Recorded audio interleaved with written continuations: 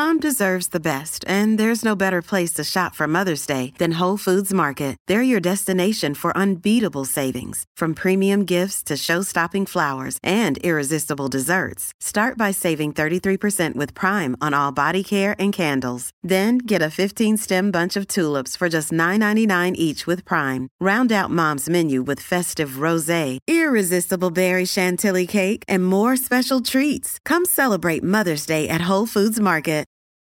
Your brain needs support, and new Ollie Brainy Chews are a delightful way to take care of your cognitive health.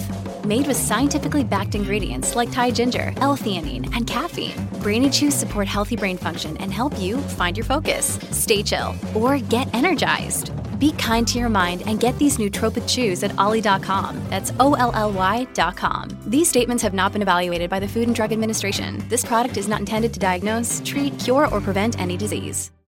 Hey, it's Ryan Reynolds, and I'm here with Keith, co-star of my upcoming film, If, only in theaters May 17th. Do you want to tell people the big news? All right, I'll do it. Sign up now and you'll get unlimited for $15 a month and 6 months of Paramount Plus Essential Plan on us. MintMobile.com/switch. Upfront payment of $45 equivalent to $15 per month. Unlimited over 40 gigabytes per month. Face lower speeds. Videos at 480p. Active Mint customers by 531.24 get 6 months of Paramount Plus Essential Plan. Auto renews after 6 months. Offer ends May 31st, 2024. Separate Paramount Plus registration required. Terms and conditions apply if rated PG. Great shot. Welcome back, everyone, to the FloTrack podcast. I am Kevin. He is Gordon. FloTrackPodcast@gmail.com is our email address if you'd like to write in with a Guess My PR challenge, internet coach, you got a Kick of the Week nominee. We will take it all. Subscribe to the FloTrack podcast YouTube channel if you haven't already, or the FloTrack YouTube page. On today's show, we'll do our Kick of the Week for this week. We'll also talk about some NCAA results that we didn't get to over the weekend. We did a proper pre-classic recap right after the meet. I did that one solo. So we'll start first with getting Gordon's thoughts on the Prefontaine Classic. Yeah, thanks for having me. Apologies, my voice is a little rasp. I lost it throughout the weekend.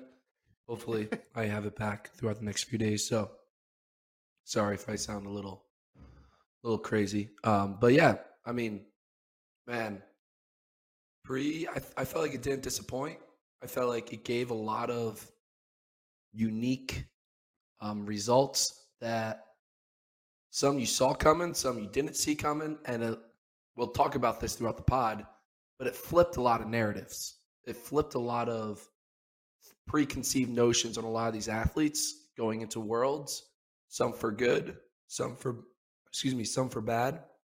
And I thought it'd be cool if we kind of go through all the notable moments and races and see who flipped the narrative in the positive or negative way. I thought that'd be a cool little mini pod we could do tonight.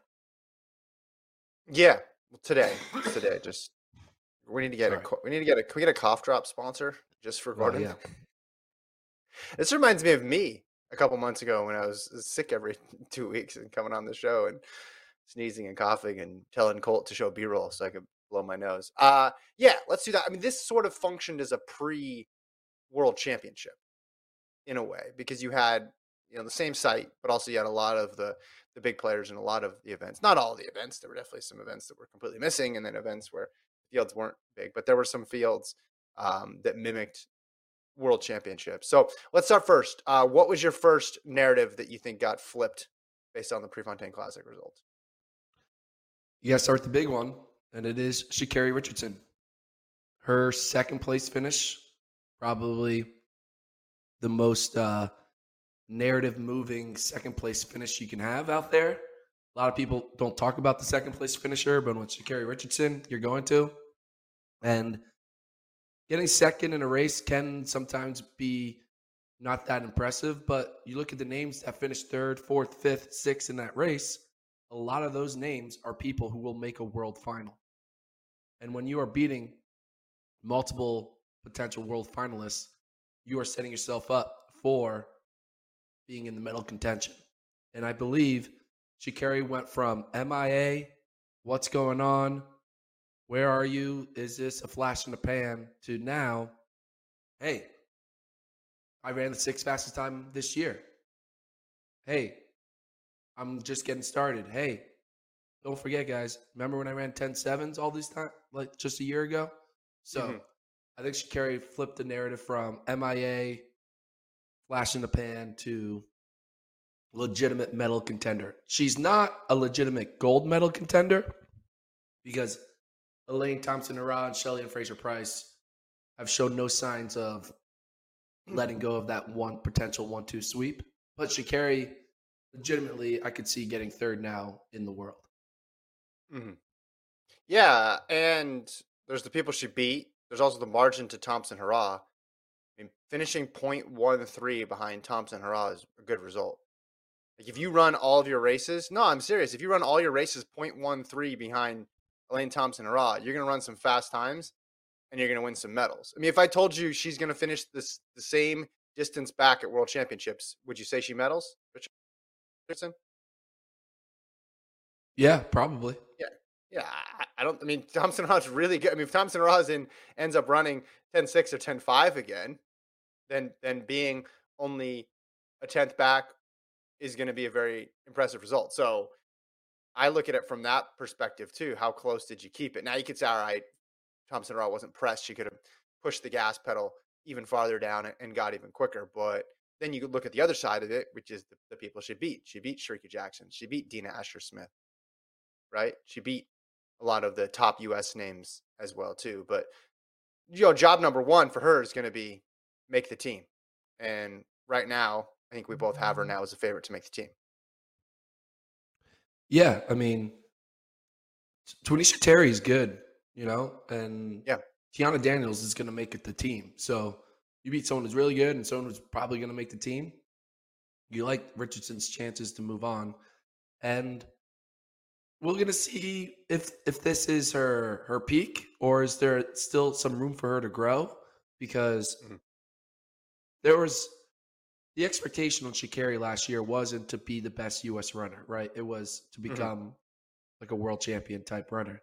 So she still has yet to get to that standard that people kind of put on her, and justifiably so, because she was running out of her mind last year.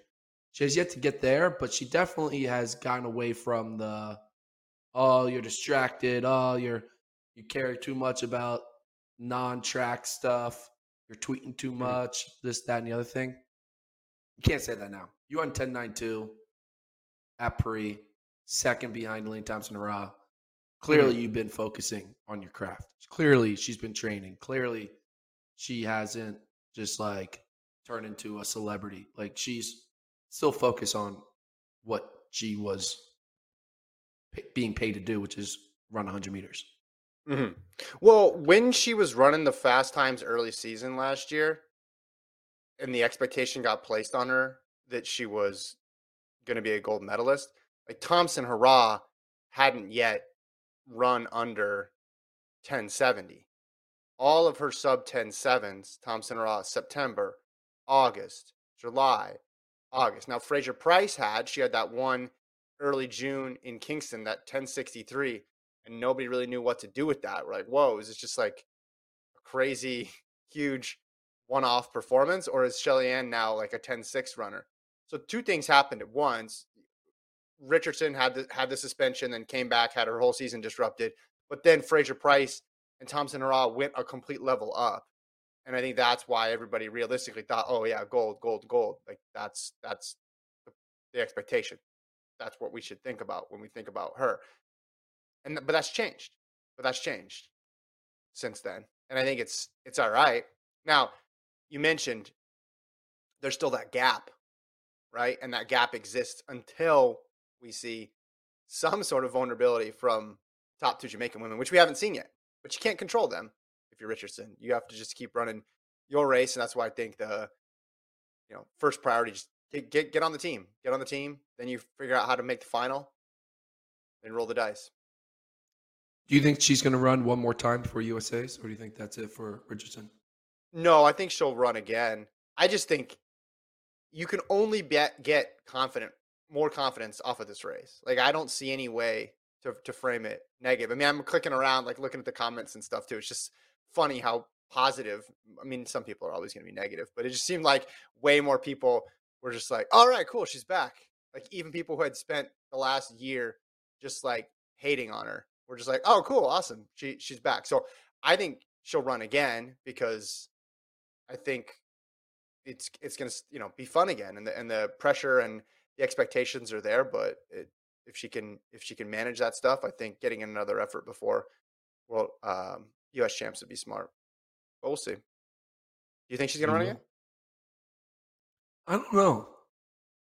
I could see maybe no. I don't know though. It's still 3 weeks out. That's still a little ways to go before World Championship, or before, keep calling it World Championship, U.S. Championships. So maybe one more race to sharpen up a bit there. All right, let's move on to the next one. Men's 100. How do you think the narrative shifted in the men's 100, Gordon? Sorry, I'm muting and unmuting myself throughout this podcast for the viewers. I think the men's 100, which from the start, from the get-go, has always been the most confusing race because it was never a 1 versus 1 type build-up. Mm-hmm. There were like 6 to 7 guys who all had a reason why they are the star. And then you'd have them all beat each other. Like there wasn't someone who was beating everyone. And then there was a moment when we thought, all right, I think this is a Jacobs and Coleman show, right? We saw them do it in the 60. They were a hairline difference between the two of them in the 60. Coleman's the world champion. Jacobs is the Olympic champion. All right, we got our matchup.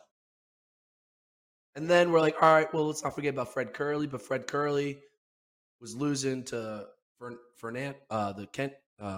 Omanyala. Mm-hmm. And so we still kind of were thinking, all right, it's still Jacobs and Coleman. But then we don't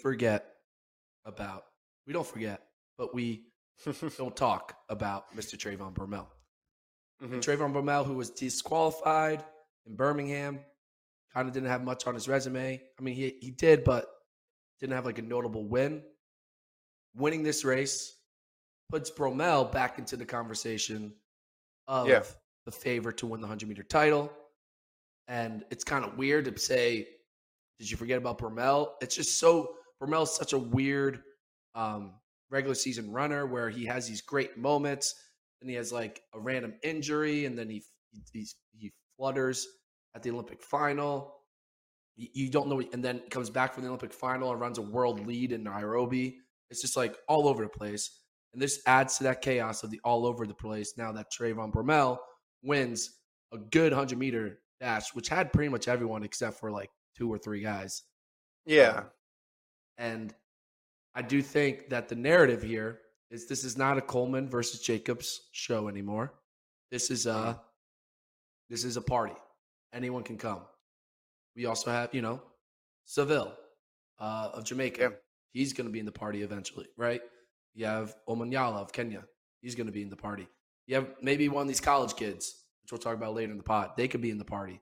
I just think this 100-meter, you're going to look at that start line. There's going to be 6 guys on that start line, and you're going to be like, all 6 of those guys can win.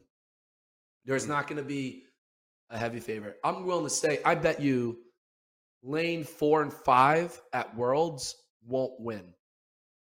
We typically put the 2 fastest guys in lane 4 and 5. I think someone in lane 6, 3, 2, 8, 7 will win because it's just isn't 6 the new preferred lane? Oh yeah, you should extend that to mean. No 4, 5, or 6. You're predicting no 4, 5, or 6. An outer lane athlete. Yeah, with Coleman struggling in this race, obviously not willing to count him out yet. It'd be way too early. He got third, 10:04. He'll be fine. But like the list of guys who can win is really long, right? You got Bromell, you got Jacobs, you got Curley, you got Coleman, right? You're talking about some of the collegians, Makai Williams. Like, are we going to count out Omanyala? Seville, I'd like to see again. Like, the list is growing. It's not shrinking as the season goes on. Usually the opposite happens, and we settle in on 1 or 2 or 3 people tops. And it is cliche. Oh, anybody can win it. Just, make it to the final, anyone in this group, but that doesn't usually bear out at all. But I think this year, as of right now, where we're at, heading into June, that's the current state of the men's 100. Coleman has the bye, which is huge now. Just huge. This is one of the most valuable buys in all the world because you feel good about Curley. You feel good about Bromell. Coleman's already in. That leaves one spot. That leaves one spot out there for every other American runner. And I guess we can talk more later about who that might be. I think there's 4 or 5 candidates right now. But it's huge for Coleman not to have to worry about trials. How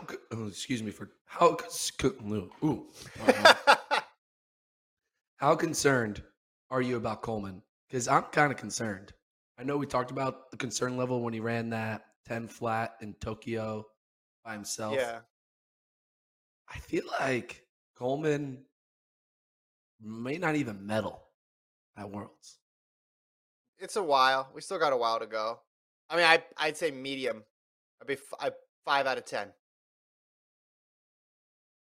Remember, was it? Yeah. Yeah. I look back at recent he won pre in 19, but like Baker won pre in 18. DeGrasse won pre, I think last year.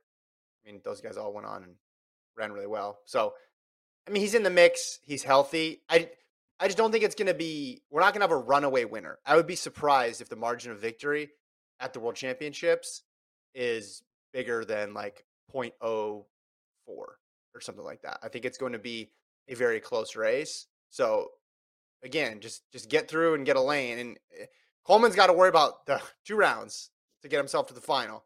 All these other guys, all these Americans have to worry about getting through the U.S. Championships and all the anxiety that comes along with that. So I just think it's very, very even right now.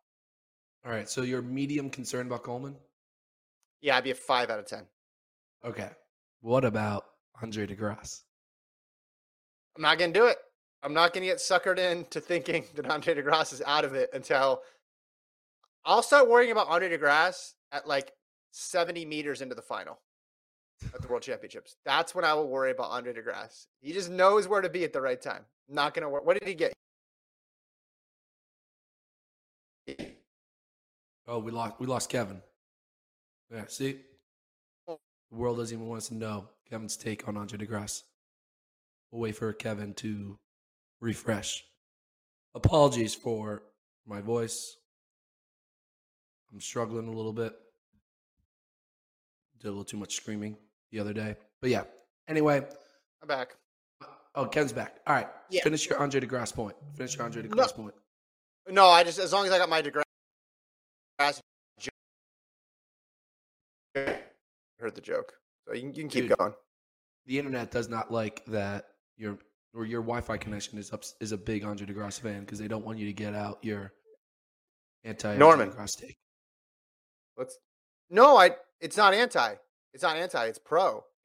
I'm never going to count this guy out because all he does is get to World Championships and Olympic finals and win medals. So he got last, and I'm still not going to count him out. Not concerned at all. Let's talk about Michael Norman. Narrative flip there. I think it's pretty easy. He went from a guy who was outside the medal picture, which was a head scratcher for those of us who followed his career all those years, to now I'm not going to call him a medal favorite. I'm not going to or a gold medal favorite. I'm not going to put him ahead of Stephen Gardner, but I'd say he's now a medal contender with a solid shot at gold and just a great throwback performance to, 2018, 2019 Norman. Okay. You could say that because when you do run 43.6, there's no way in hell you're finding 3 other people who can run 43.6 in this world, right? But we've seen this before. We've seen the fast time. Well, once. We've seen it once. He's only run faster one time, 2019, and then he got hurt. 2021, he never ran under 44, if I'm not mistaken. We all just were assuming he was 2019 Michael Norman or 2018 Michael Norman was going to get back to where he was. But this is his second fastest time ever. So if he can stay healthy, I think it's a different story this time. I know, fool me once, Kevin. I'm just going to keep believing in Michael Norman. I'm choosing to believe.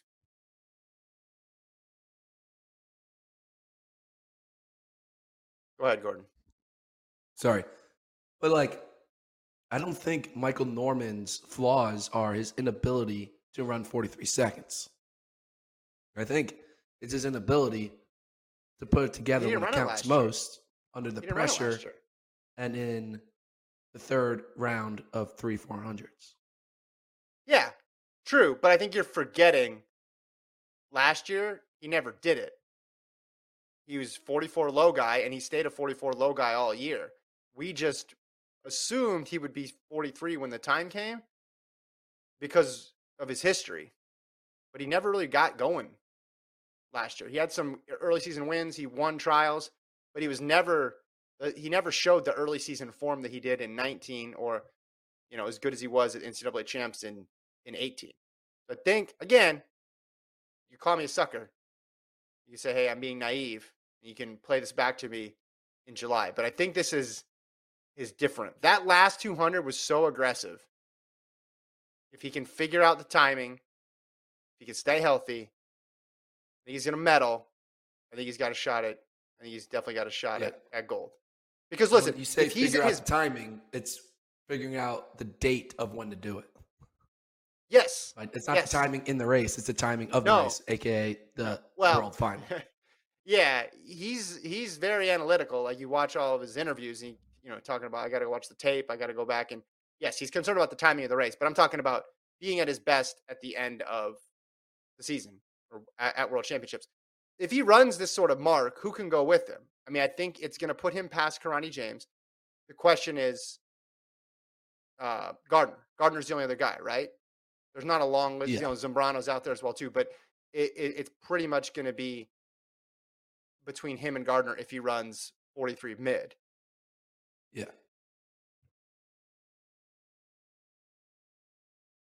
All right, let's go to the distance stuff. Let's get to the distance stuff real quickly. Oliver Hoare. Oh, wow. Nate says Matt Hudson-Smith will go 43. Maybe 43 high. He got British record, though. Props to Matthew Hudson-Smith. It's a British record. Oliver Hoare got second. Sinclair Johnson ran 3:58, and Paul Chelimo struggled. What distance narratives changed for you, Gordon? All three of those. I would say first narrative is I believe Oliver Hoare now has a magical chance to win gold. Before he had the magical chance to medal. But now I would say now he has a magical chance to win gold, which is better. I know they both sound like not a chance, but it makes sense in my head when I describe what magical chance means. But yeah, Oliver Hoare's second place finish in that field, that was a world final field. He could have a Josh Kerr-esque type performance like Josh had at the Olympics and maybe even better because even though Jakob Ingebrigtsen was pretty dominant in that race, 1500s, anything can happen. We saw Kip Sang dominate all season long and he struggled a little bit in this race. So I believe the narrative that flipped in my mind for the 1500 was Oliver Hoare is not a +1 in the world final. He's going to be an invited guest who's supposed to be there to potentially win a medal. Because you have when he goes to the 1500, you have invited guests and +1s, right? Your invited guests: Ingebrigtsen, Chariot, Kip Sang, Oliver Hoare, Josh Kerr. That's probably about it. Those are the invited guests. And then you have the +1s. You have the 3 U.S. athletes. You have a couple other British athletes. You have, Will Paulson of Canada, right? But you have your 5 main invited guests: Ingebrigtsen, Hoare, Chariot, Kip Sang, and Kerr. And then everyone else is a +1. Hoare is not a +1. He is an invited guest. He's here at the wedding. He has a chance to win a gold medal, which is we weren't thinking that, 72 hours ago. Now we are. Mm-hmm. Or at least I am. Yeah. He always was, probably. I mean, a good close here. We got the splits up here. He ran it's like 28-34 over the last 200 and last 209. I don't know if that's all the way to the finish line. In any event, is that the fastest of the field? Yeah, it looks like it's the fastest of the field. So being able to close off that fast pace is very important. So Yes. yeah, I don't know what the gaps are. I mean, you watch this race and you want to overreact and be like it's Ingebrigtsen and everybody else, but Cherry will be ready when the time comes. So how big of a gap is there? And you also know that Kerr is capable. Tefera beat Ingebrigtsen. There's just a lot of guys. It's great. The men's 1500 right now is great. It's a lot of fun. I'm excited about it. All right. Johnson, 350. Let's just go through this real quick. Johnson, 358. 7 women broke 4 in that race. She beat a lot of big names. I think you'd have to put her, just because that women's 15 is so wide open, I think you'd have to put her right now, top 3 U.S. woman in the 15. She beat Perrier St. Pierre in this race. And then Chelimo. We got to talk about Chelimo. You're one of your favorite runners. Didn't run well in that 1500 in Nairobi. And then in this 5,000, which was a strange 5,000 because Berhu Aragari just like hammered it from the front and kind of left everything in scrambled everything. But Chelimo did not finish. Yeah, there's a little bit of a concern meter going off for Chelimo. He's not running much, right? He's only run. I mean, when did he drop out? How many meters did he run in the 5K? Yeah, you couldn't even tell. Yeah, that race was so all over the place when they were showing it. But yeah, I mean, you look at who else. Who do you feel good about right now in the men's 5? All those guys coming back from the 10, you'd think have at least a solid chance. On the U.S. side? Yeah, U.S. I'm talking about making the team here. I'm not even talking about gold. I'm just talking about, is he going to make the team? I mean, looks the like two he made it. guys, What is that? He made it like 4 minutes in. 4 minutes. Oh, wow. I would say the 2 Powerman guys and Tier. Those are like the big Klecker. 3 now. Klecker, probably, yeah. Klecker, yeah. So that's big 4. And then now Chelimo, could Chelimo, man, if Chelimo doesn't make the team, that would be crazy, man. Are you going to cancel your trip to Eugene? Yeah, I'll cancel my trip. Second trip? Okay. My second trip. I mean, I still have a little bit of a belief because obviously he's a vet. He's been there. He knows what it takes to put it together at the right moment. But he's not looking like a world beater. He's not looking like, hey guys, USA's is just a formality. I'm focusing on winning a global gold, right? Because that's what he was thinking previous seasons. He was thinking global golds. Now I feel like he needs to take a step back and think, all right, top 3 at USA's. So we'll see what happens. Mm-hmm. I'm going to give him the benefit of the doubt, but the doubt is growing. He just needs to go out there and give me one solid race, and then the doubt will go away. All right, let's transition to the NCAA side of things. Had a bunch of headlines here in the regionals. Makai Williams of Oregon, win legal 986. Joseph Fonbele of Florida had another incredible comeback. And then we got to see Abby Steiner and Favor O'Feely out there in the East prelim. 4 women ran sub 10-9, although windy out in the West. Of those 4, what was the most significant to you? Oh, Williams, by far. 986, win legal? You kidding me? Look at that face. Throw that up.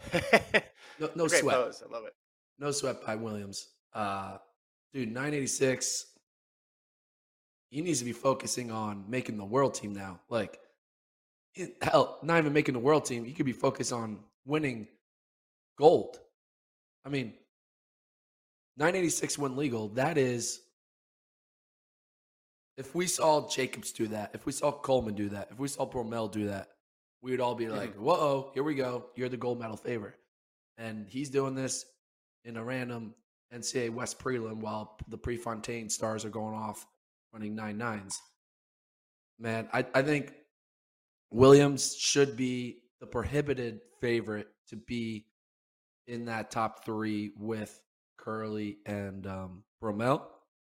Coleman, I'm assuming not running because of the bye. And if you can make top three in the U.S., you can make top three in the world. I mean, that's just how it is. So most impressive performance for me was Williams from Oregon. It's kind of crazy because he got disqualified in the NCAA indoors. Mm-hmm. So he has a lot to run for. He's probably running on a lot of adrenaline. He's like, y'all don't forget about me. I'm running 9.8s. Yeah. Indoors was a fluke. Well, he ran all of the trials last year too. We didn't really pay him. He was on the 4x1. He was he was quietly really, really good in his first trials appearance. So he's got some big meet experience too. His start is just incredible. I mean, he gets out, puts pressure on the whole field. It's what made him so good in the 60 too. But yeah, 986, that surprised me. When I saw that mark, I thought, because we were talking about who's the Hunter Wiener favorite on the men's side, and unfortunately, Burnett of USC got injured. But I think it's pretty clear for the NCAA's, it's Mekhi Williams now, and everybody else. And 986 will do that. Isn't it crazy? Ash will be in the mix. Bowling will be in the mix, but it's got to be Williams. Isn't it crazy that Mekhi Williams, he's going to be sleeping in his own apartment or dorm or wherever he lives for his Pac-12 championship, his NCAA championship, his USA championship, and his world championship. He doesn't have to go anywhere. He just wakes up. Not bad. Doesn't have to get a hotel, doesn't do any of that stuff. Gets to sleep in his own bed, shower in his own shower at the world championships. Yeah. From worlds all the way to Pac-12s. Pretty wild. Mm-hmm. On the women's 100, 200 side of things, Steiner and O'Feely. I know that women's 200 is just like our favorite event this year. So, anything you can read out of those prelim results? Unfortunately, no. They ran well. They ran the races like prelims. Even the second race of their prelim, they ran like a prelim. I don't think they ran any race together. I think every time they ran, they weren't in the same heat. I could be wrong, but I'm pretty sure all four of their races were separate from each other. So, right now, Ophelia has the upper hand because of SECs, but no one will remember SECs. They're only going to remember NCAAs. So the real matchup that matters most is the one that's going to happen in a week or so from now. So they're both looking good. They're both looking like they're firing on all cylinders. And right now it's going to be Ophelia the favorite because of SECs. But Steiner if Steiner wins, it's not going to be like upset. If Ophelia wins, it won't be an upset. So they're evenly matched. And hopefully their talent and their evenly matchedness leads to a collegiate record again. Because Ophelia already has it, but a new one. So. Yeah. Steiner was the 22:01, right? With the wind in that 200. But it's hard to prelim results are weird. Some people just go to the well on prelims, and some people just cruise. Ophelia was 11:02 and then 22:08, but 11:02 was into a 1.3. 22:08 was legal. So, yeah, I don't know. I mean, you look at the west side of things, right? Where you had a bunch of people for women sub 10.9 in the west prelim. Now that was windy, right? Are we sleeping on Julian Alfred? Well, I'm not. I mean, I have her ranked in the top 10 in the world in the 100, which is a hard list to get on to. But you had Alfred go 1080 with a 2.2. Chuck Wuma from Texas Tech, 1082 with a 2.6. Barnes from USC, 1089 with a 2.7. Kemba Nelson from Oregon, 1085 with a 2.6. So, no, I think Alfred is the favorite in the 100? I think so. Yeah. That's how But I'm not even thinking about sleeping on her from the NCAA level. I'm talking about sleeping on her the world level at the world level. Here are her results. Skip the first two. 1098, 1081, 1080, 11 flat, 1080. Yeah. It's pretty good. Yeah, a lot of them are windy, so people discount them. But if she makes the final, everyone's gonna be like, "Oh, that makes sense. Like, why did we think she wasn't going to make the final?" Oh, but long way to go still. I think the first priority is just looking at that NCAA meet, because I think that's going to be hard enough, because somebody's going to, like, Steiner and Ophelia are going to be tough, right? And then I just said there's 3 other women who ran under that 10.9 mark. And then you got Jefferson, the 60-meter champ. Can't count her out. I'm sure there's somebody else I'm missing too. But Fanville's race was fun, as per usual. I mean, I just love watching this guy's hundreds and 200s. Love everything about watching him run. He was 10:04 this week, fastest time from the East, just with another just incredible comeback. If you haven't found the race, people can find it on social media. But the comebacks are just so, like, you see him do it, so you know what to expect, but it feels like he's in a deeper hole every time he does it. It's just like, it's like watching like a superhero movie. It's like, how's he gonna get out of this pickle that he's in? Like, how are they gonna solve this sort of riddle? And it's just like each time it gets more and more complicated, and there's more and more enemies that he's going against, and somehow he solves it every single time, just in the nick of time. Kind of reminds me of Christina Mboma. Like, Mboma was always kicking late, ended up getting silver at the Olympics. Yeah, man. If Famula had Christian Coleman start, my God, we'd be looking at an animal. Like, yeah. He'd be like 9. Figure that out. He'd be like 9.6 something. I don't know what the conversion would be on that, but, and I guess that's the way sports work, right? Not everybody has every tool. Otherwise, it wouldn't be fair. So he's got that part of his race. The first, 20, 30 is always an adventure. But then from that point in, it's just incredible. I mean, it's just, again, he's doing this against really good competition. It's going to be harder to do it as he gets better and better. And if he's at a world championship final, just like we saw, with the Olympics, you run out of space, you run out of real estate. But I'd rather have to fix that than to fix the rest of the top end speed. That's tough to fix. The start, theoretically, you could fix.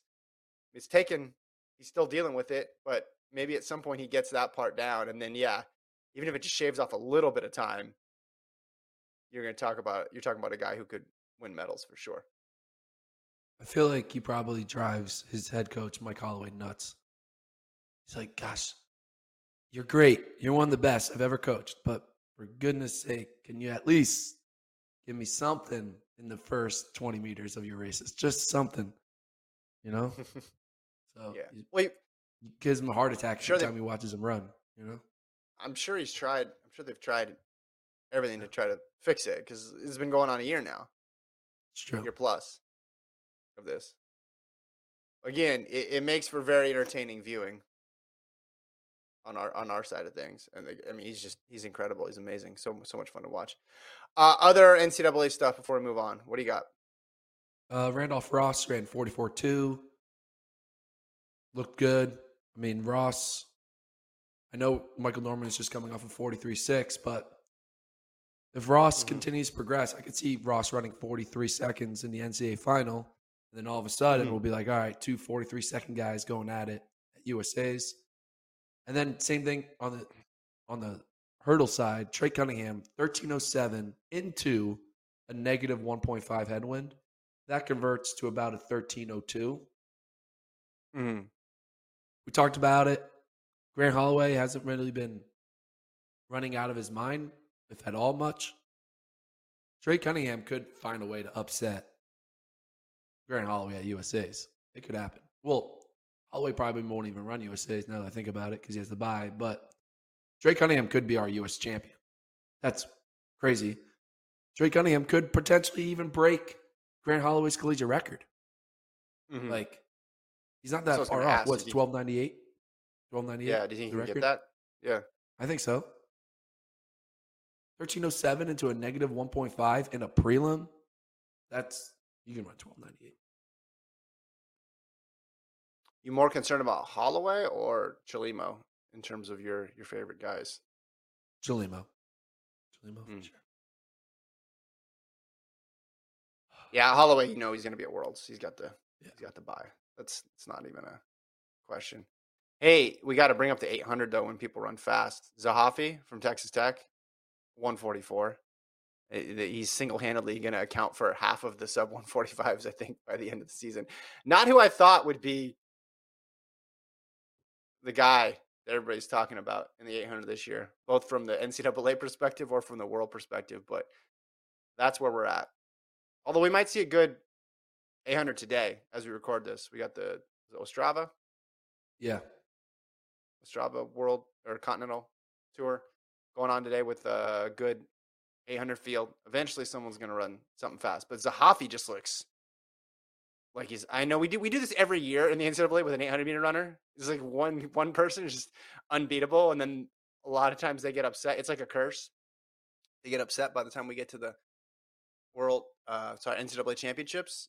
Zahafi's that guy. Zahafi's like, the Devin Dixon career Dixon. Exactly. There's always somebody there who everybody thinks is unbeatable. And then they come in with Brazier. Yeah.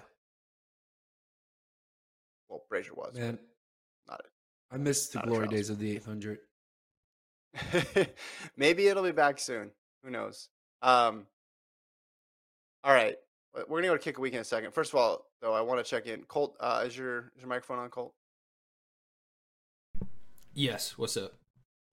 How do you think Gordon's doing? Just, you've done a lot of podcasting in your time. How do you think he's doing? I think he's powering through. I do respect the lean over and spit into the bucket, which I assume is happening. But yeah, it's going. It's going. Oh God! No, don't you get okay. That's so gross. Are you doing any audio tricks to make his voice even worse? Because I think that would kind of be funny at this point. Ooh. Just make him sound like a robot by the end. Everybody would believe it. I don't think he needs any help from me. I don't think any filter can help this. Have you tried cough drops, Gordon? In my life, yes. No, today. This weekend, no. All right. Come on. That would have been my You really move. think I'm going to get out in a car, drive 1.5 miles, walk into a CVS and purchase $3.99 packet of cough drops? No. Impossible. No. I don't have time. DoorDash it. You and Colt could DoorDash them. DoorDash it and then charge me a $6.99 service and a $12 tip? No. It doesn't bother you when you get food from them all the time. You're not worried about Yeah. it. You could have got them yesterday. Food's good. Food's good. That is true. No one's going to disagree with you on that one. All right. Let's do Kick of the Week in a second here. Any people talking to us in the YouTube comments? I'm checking on the chat here. They've probably given up on the show at this point.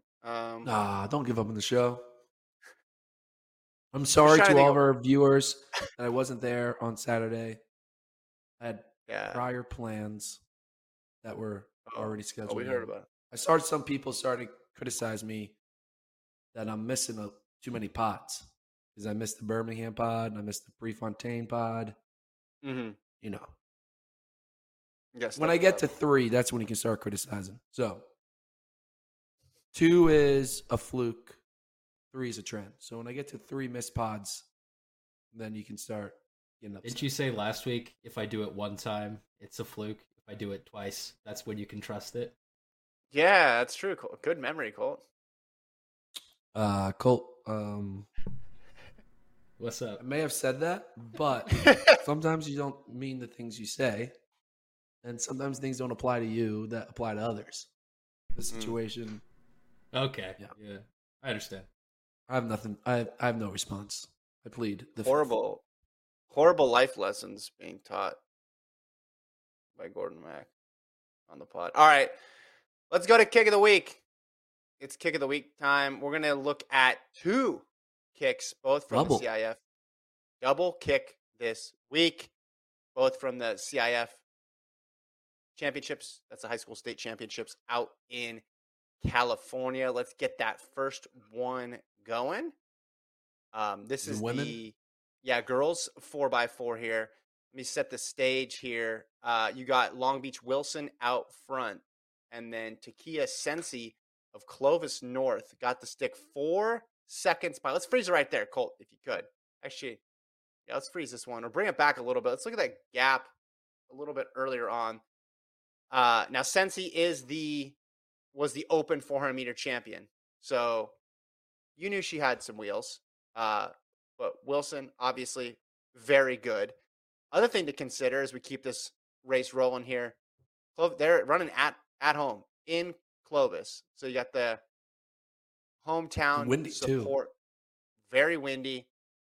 Last event of the meet. And Sensi's just going to walk them down. What do you think of this, Gordon? So typically kick of the weeks, you don't get them until, 10 meters left. She completed the kick halfway through the race.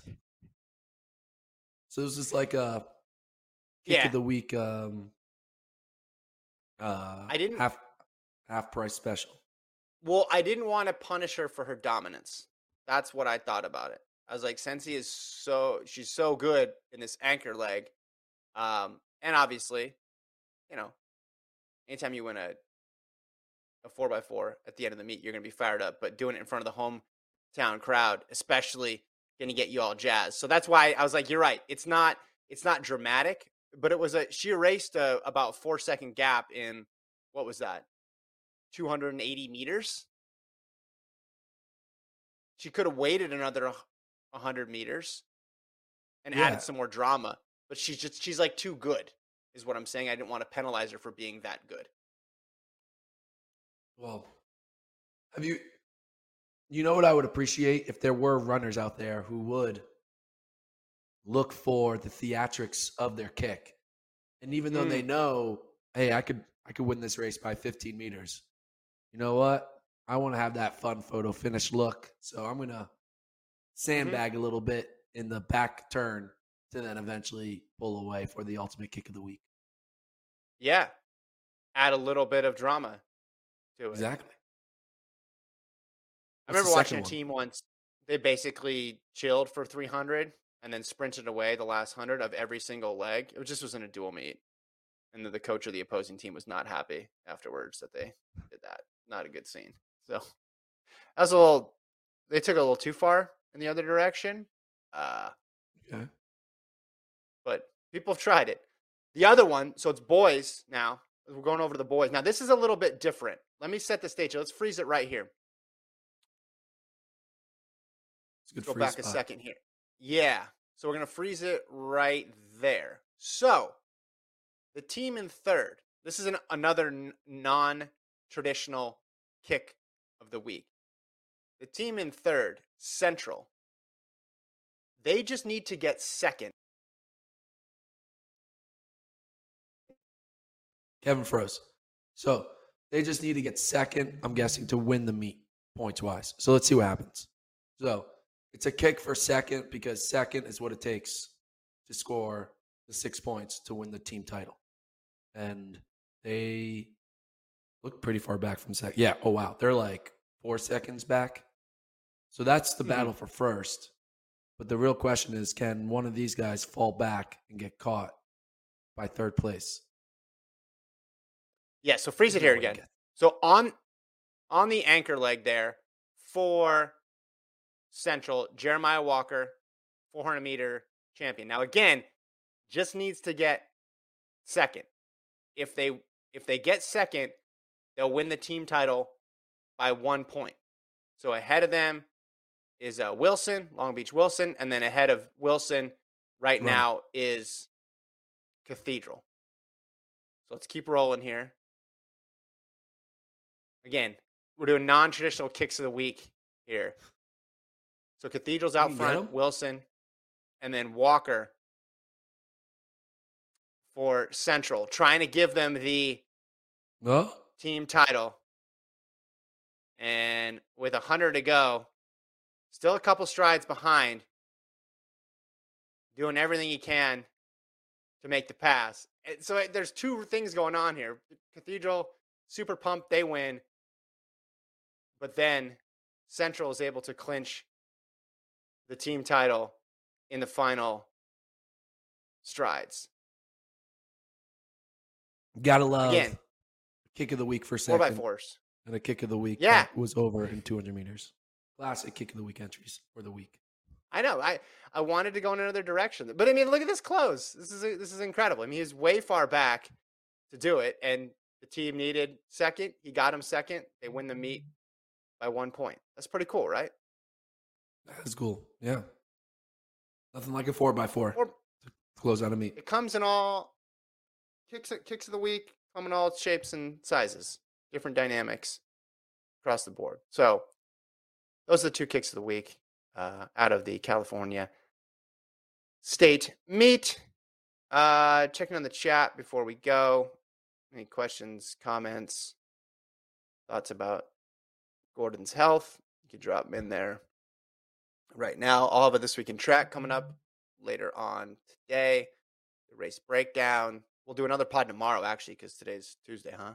Man, you're gonna have to recover rally quickly because I'm getting rally. All this talking probably set you backwards. Cough drops and rally is what I'm gonna do. Yeah, you might need to do that DoorDash for $6.99 and get some hauls over to you ASAP. You think this is bad? You should have heard my voice on Saturday. That's all I gotta say. I did. I called you. You were just this is what Gordon was saying. He said, "Hey, did you watch those 10Ks last night? That was pretty crazy, right?" And I said, "What? Why are you talking like this? Are you in a library?" "No, I lost my voice." And I said, "All right, I'm gonna let you go." And he said, "Bye." I say dead people. Yep. Should have done. I need to learn to control myself. JW says Norman will medal at Worlds. He needs to double at the 100 and 400. So, he's saying he's only going to medal at Worlds if he chooses to do the 1-2? No, it was two separate sentences. Norman will medal at Worlds. He needs to double at 100 and 400. People just people want to see that 1 and 4. Yeah, I wouldn't say Anthony says, please recover quickly, Gordon. Pod isn't a pod without your rants. I appreciate that. I'm working on it. I mean, he kind of tried. I'm excited though. Like, dude, ran out of gas though. June's gonna be crazy. June's gonna be crazy with a lot of great track, a lot of great pods. NCAA's coming. We have like 6 continental tours in the next like 4 days. There's literally 1 today, and then there's like 12 this weekend. Obviously, the Diamond Leagues are going on. USA's will be in Eugene for USA's, so that'll be fun. Do pods from the ground. We'll do the pods after every day, so it's gonna be fun. I'm excited. David says, Kevin, take him some cough drops. Be a friend. I would. I have 2 kids with me though in the other room. So one's daycare got shut down because of COVID. The other one is school ended last week, and camp hasn't started yet. So we have a week of nothing, which probably explains my internet connection because they're on 9 different streaming devices, I'm guessing, in the other room, which I need to check on here as soon as I hang up. So I would take care of Gordon, but I have to take care of other human beings. Rose Runner says, admit Hawker is better than Tier. No, because that was Hawker's first win over Tier ever. So Tier is now 5-1 instead of 6-0. And I don't know. He didn't smoke them. They finished back to back, place wise. So Tier's better. I hope maybe I can be proven right or wrong with this because maybe Tier will enter the 1500 and try to do a 15 5K double. I think Tier should at least do the 1500. Be like.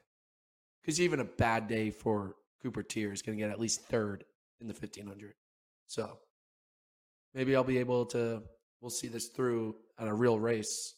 Not that Prefontaine's not a real race, but I mean, a race that matters is a qualifying championship. So we'll see. I mean, saying Tier is better than Hawker is not diminishing Hawker. It's elevating Tier because Hawker's great. Hawker is a world championship finalist. I think Hawker will make another world championship final. I just think Tier is better. I think they're both great. I just think Tier is 1A and Hawker is 1B. Kevin, will you bet your house this year on Norman? No. I learned my lesson. I mean, I bet my house on Krauser. That's probably maybe Faith Kipyegon after this week, but definitely Krauser. Did you bet your house on Krauser to win World Indoors? No, I wasn't. No, we did the most likely to. It was between him and Mondo, who set a world record first indoors. We didn't. I'm never going to bet any on World Indoors that involves my financial future. Come on, I'm not stupid. Smart. What's up with Safon? I don't know. I was bombed. We're like, why are people not talking about Herver's knee and Saab in the 2 mile? And then she scratched. It's like, all right, I guess that's why. Somebody knew something that we were not privy to. Yeah, it's late now, and I guess she was going to run a 10K and said she wasn't going to run that as well too. I'm bumping up the panic meter there too, which would be a huge bummer because she's in 3 different events. Usually, if there's a star athlete not there, it's like, oh man, I'm going to miss their presence in this one event. With Safon Hassan, she adds stuff to all 3. David says, don't you have 3 kids? Yeah, I still have 3 kids. 1, their daycare is open, so they're able to go. The other 2, no. Michael says, Gordon, does Murphy have to give up the mile forever now? Yes, 100%. All right. I mean, rules. If that was an 800, we need to be sending those papers, those retirement papers out to Murphy because you can't lose to a high school kid. I mean, clearly Murphy was just there because he's a Nike athlete. And they're like, all right, I'll be in the mile. You can have, and he wasn't.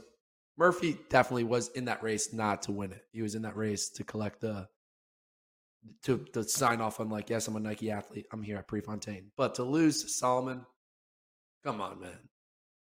You're looking to try to win the global gold. Can't lose to a high school kid, even if it's not your event. I mean, it's fine. I still think Murphy. 356 though for Solomon. That's pretty good though. Pretty good. Yeah, but like if Clayton Murphy can run 354 at minimum, he just chose not to. Like Clayton Murphy's good. Gordon's new theory: pro runners choosing to not run as fast as they can. He did. He chose not to because he's like, what's in it for him? What's in it for Clayton Murphy to finish 9th versus 13th? Nothing. So he's like, all right, I'll just shrug. I mean, he didn't try to get every last place, which he shouldn't because this isn't his priority. His priority is making an 800-meter team and getting a global gold in the 800. Mm-hmm. So I don't blame him, but hey, careful now. Can't lose to high school kids. As I said, you have to retire when you lose to a high school kid. But luckily, Murphy is not a miler anymore, so the rule does not apply to him. But it almost did. All right. Elijah says Tier basically said he's going to do the 1500. Roserner says 3rd spot for the U.S. 1500 is wide open. Yes and yes. Andy says, do you think Camacho Quinn getting the world record this year? Yeah, I think. I mean, I don't know, man. It's so tough because she was on a roll last year. If you asked me at the beginning of last year, did I think it was possible? No. But now you come into the year with that lifetime best. You think yes. I'll probably say no, and I'll be proven wrong. Disappointed. Almost no discussion of women's distance races at Pre. I did the whole thing on the 1500 and the 800. I talked about Keeley and watched the recap pod. I did a whole thing. No discussion of Laura Muir, just that Norris has struggled in the 15. Yeah, I mean Muir was good in Birmingham. Flew across an ocean and then struggled. I don't know what. I mean, Riki also struggled. Hodgkinson didn't. So, I mean, I don't know everybody's exact travel plans. I know Hodgkinson said she had a tough time traveling over. Everybody's going to deal with that stuff differently. But, yeah, we talked 1500 and 800 in the recap. Steeple, Yeah, right. We did not talk steeple. I mean, I guess from the U.S. perspective, Coburn and Frerichs struggling early on. They were kind of out of the mix from that race. I know Coburn talked about she was just stuck. Like the pace went out so fast, she was basically running by herself the entire time. That's a difficult way to open the season. I'm not gonna overreact too much. I think Frerichs and Coburn will be in the mix when it counts. I mean, they'll be top 5, top 6 at Worlds for sure. I mean, they were part of the most memorable 1-2 finish in U.S. history. Was it in 2017 they did that? Yeah. That was fun, man. That was great. That's a long time ago. 5 years ago? Yeah. Man, time flies. 2017 London, 5 years ago. Someone says, predict what time wins the men's 200 final at Worlds. I think a good over-under is, will it be a season best? Will it be faster than Knighton's 1949? No, will it be a season's best for the winner? Well, right, but okay. Because if it's the winning time is 19.5, that could be a season's best for Lyles, but not a season's best for Knighton. Yeah, I think it's going to be. I think it's going to be slower than 49. I'm going to go like 1958. I like that. That's a good number. I'm going to go 1953. That's not that much different. Come on.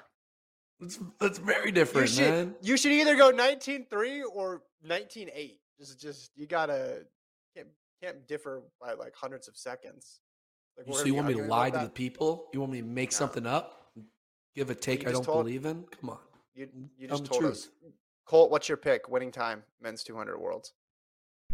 1954. This Price is right my ass right there. Yeah. Come on, man. 1 second. 1 second higher. Anthony says 55. 1955. Oh my goodness. Yeah, we should have like a bingo card. Like, what was the grass? Super Bowl. You have like the scoring. The grass card, was 60. Everyone can pick a time, and the winning time gets like a T-shirt or something. That'll be fun. The grass was 62, right? Was the grass 62? I don't know. Tokyo. DeGrasse doesn't have it anymore. He was 62. Lyles was 52 at pre last year. Those are the top 2 times. You know what I'm worried about Andre DeGrasse in the 200? 70 meters in. I get it. No, 120 meters in. He gets more latitude in the 200, so you can wait another 50 meters. Let's see. David says 1968. JJ says 1904. All right, we're getting a little bit of variation. Maybe we should just keep this ongoing. People just every day put their prediction in the chat. I will leave it there. Gordon's coughing again. I thought he was getting better throughout. I thought his voice was getting a little smoother, but I guess not. Thanks to Colt. Thanks to Travis. We'll be back tomorrow. You guys don't need to wait long for a pod. 9 a.m. Central. Live. Subscribe. See you then.